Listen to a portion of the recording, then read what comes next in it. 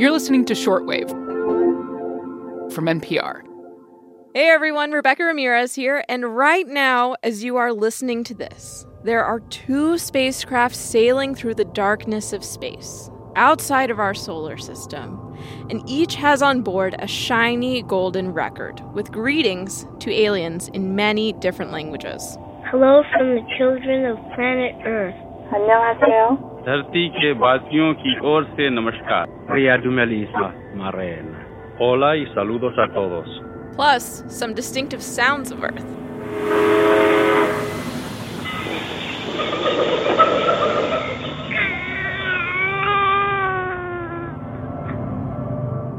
Now, I'm talking, of course, about NASA's twin Voyager probes, which were launched back in 1977, before I was born, but not before NPR science correspondent Nell Greenfield-Boyce was born. Hi, Nell. Hey, Rebecca. So, doesn't it just boggle your mind that the Voyagers are still out there taking in data about their surroundings and reporting back to Earth after 44 years? Completely. 44 years is a long time. And it's just kind of like, how long can they last? They must have some source of power, but I mean, no source of power is infinite, right, Nell? So they're powered by plutonium. Plutonium is the power source. And researchers have just been trying to make it last as long as possible. We're looking at which instrument gets to have all of their heaters turned off first because we're just flat running out of power. That's Ralph McNutt. He works at the Johns Hopkins University Applied Physics Laboratory. I'm still on the Voyager science team. I think I'm the youngest one on the Voyager science team. At least in terms of people who've been there since the Voyagers launched. He's 68 years old. I mean, talk about loyalty. So how long does Ralph think that the Voyagers have left?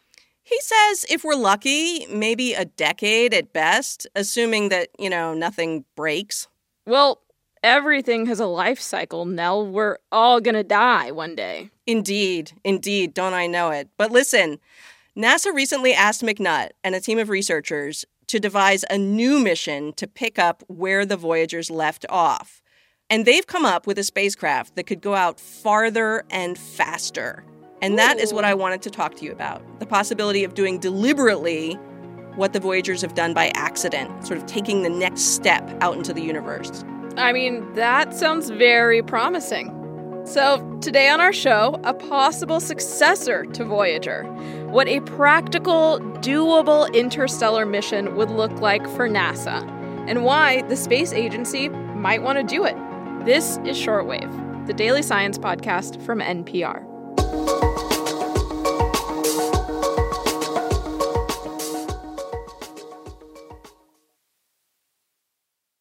Now, Voyager 1 is the most distant human-made object in the universe. How far away is it exactly? Over 14 billion miles. Oh, wow. And Voyager 2 is over 11 billion miles away. So pretty far. Pretty far. And why are scientists saying they're outside of the solar system? Did they, cross some unofficial boundary that I don't know about? So there's no sign out in space saying you've now left the solar system. It's not like when you drive from New Jersey to Delaware or whatever. Really? But imagine the solar system as this kind of giant bubble around the sun. And that bubble is created by a flow of charged particles that are constantly streaming out of the sun. So the Voyager's instruments show that they've left that realm of charged particles and crossed over into a different realm, the interstellar medium. That is so cool. So, was that the goal of the Voyager mission, to leave our solar system? No, this was a planetary mission. So the spacecraft were built to last around 5 years, and their main mission was to visit Jupiter and Saturn. That was the goal. NASA added on missions to Neptune and Uranus using gravity assists of other planets like slingshots. So, the Voyagers were built to explore planets, but scientists knew that even if their instruments had all broken down after a while, the trajectories of these spacecraft would eventually get them out into the space between stars. Oh, that's why they put those golden records, right? Yeah, Carl Sagan led a committee, and the idea was just to create a symbolic message in a bottle to whatever aliens might stumble across the spacecraft, if aliens are out there. But, it'll be around 40,000 years before Voyager 1 will pass within a couple light years of a star, and that's after traveling more than 4 decades. So, the Voyagers may be out of our sun's sphere of influence, but they are just barely out into the interstellar space. Okay. Now, you promised me that we were going to talk about another mission, though, to follow on the Voyagers, which sounds cool, but if there are no stars or planets or anything anywhere near where the Voyagers are, why try to send another probe out there? Isn't it just, black empty space? I asked Stella Acker that question exactly. So she's at Cornell University. She's working on her PhD, and her research relies on data sent back by the Voyagers. And she told me that, admittedly, the density of matter out there is very, very low. Compared to our experiences here on this planet, yes, the interstellar medium seems like it's empty, but it's really not. It's full of gas and dust and cosmic rays, energetic particles. Full seems relative here, but I get her point. Yeah, she says there is no substitute for having a spacecraft out there actually gathering data. There's still huge gaps in our knowledge about the interstellar medium that can really only be filled by direct sampling. So I'm guessing that's why NASA's being so intense about planning ahead before the Voyagers go kaput. Precisely. A few years ago, they asked Ralph McNutt and some colleagues to dream up a new mission. That team's work is almost done. They're finishing up their final report now. So what's the plan? It's a probe that's based on other successfully flown spacecraft. It basically uses tried and true technology, or technology that's really far along in development. McNutt told me that this probe would have instruments specifically chosen to study the interstellar medium. Fancy. A lot of things that we know now that it would have been nice to have had on Voyager, but the technology either didn't exist, or we didn't have the mass and the power to accommodate them, or Voyager was a 4.5-year mission to Jupiter and Saturn, so why would you fly those things? He told me their probe would ultimately go twice as fast as Voyager 1, so more than 20 miles a second. And planned for lasting at least 50 years, and that'll get us out to about 375 astronomical units. 375 astronomical units is more than twice as far as Voyager 1 is right now. And that is the minimum. Wow, the minimum. So what's the maximum? He thinks it's possible this probe could keep talking to Earth for a century and eventually go out more than 5 times farther than Voyager 1. So it would be 74 billion miles away. Wow, 74 billion miles away. I mean, that sounds like a really long distance. But, we're talking about space, which is huge. So how far away is the nearest star from Earth? Just for comparison? Yeah. What do you mean, the nearest star as in our beloved sun? No, not the sun, Nell. You know what I mean. Proxima Centauri? That kind of nearby star? Mm-hmm. That is 25 trillion miles away. So 25 trillion with a T. My brain can't even comprehend how far these scales are getting. But actually, aren't there proposed missions that would go out to a star like that? You might be thinking about the Breakthrough Starshot Initiative.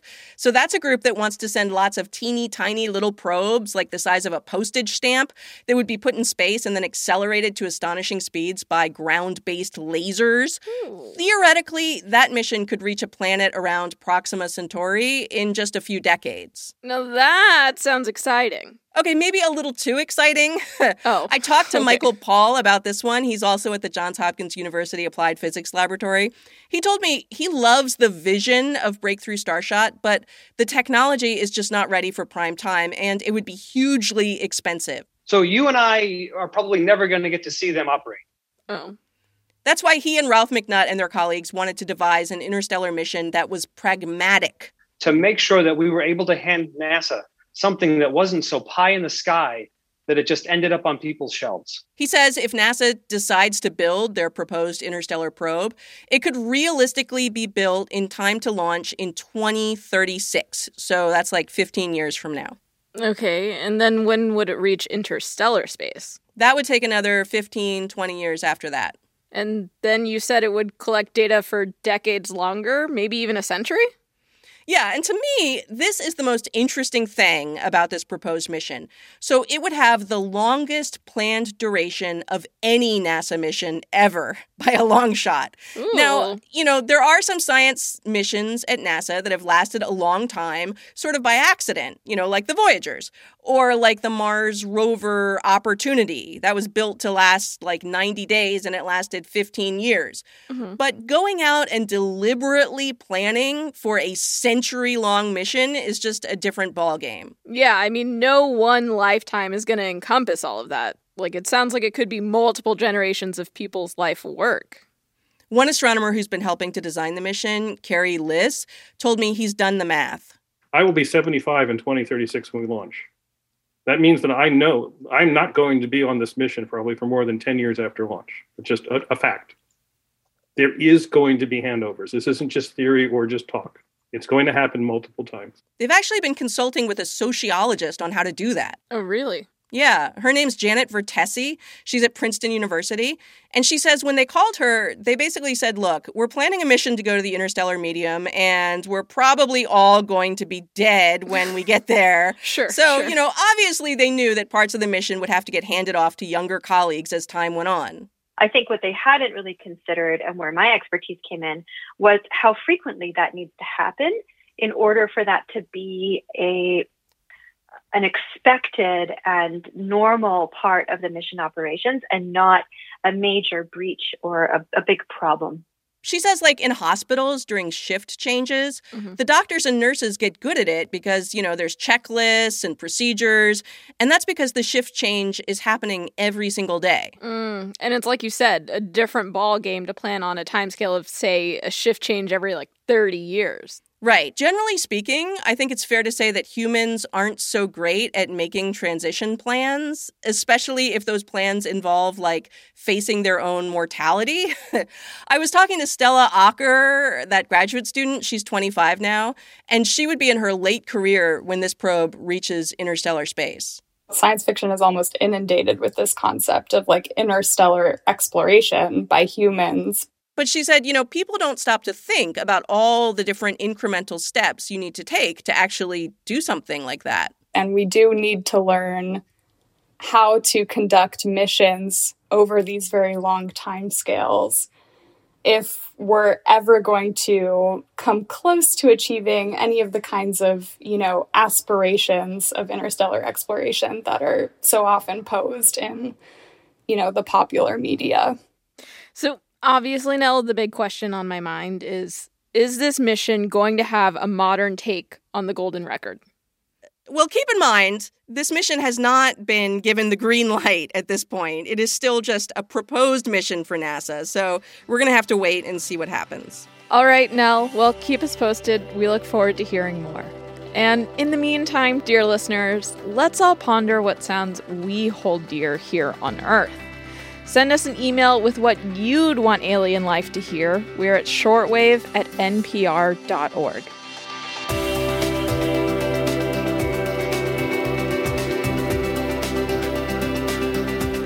This story was edited by Giselle Grayson, who was 6 years old when the Voyagers took off. It was produced by Eva Tesfaye and fact-checked by Margaret Serino, who were still just free-floating stardust at that time.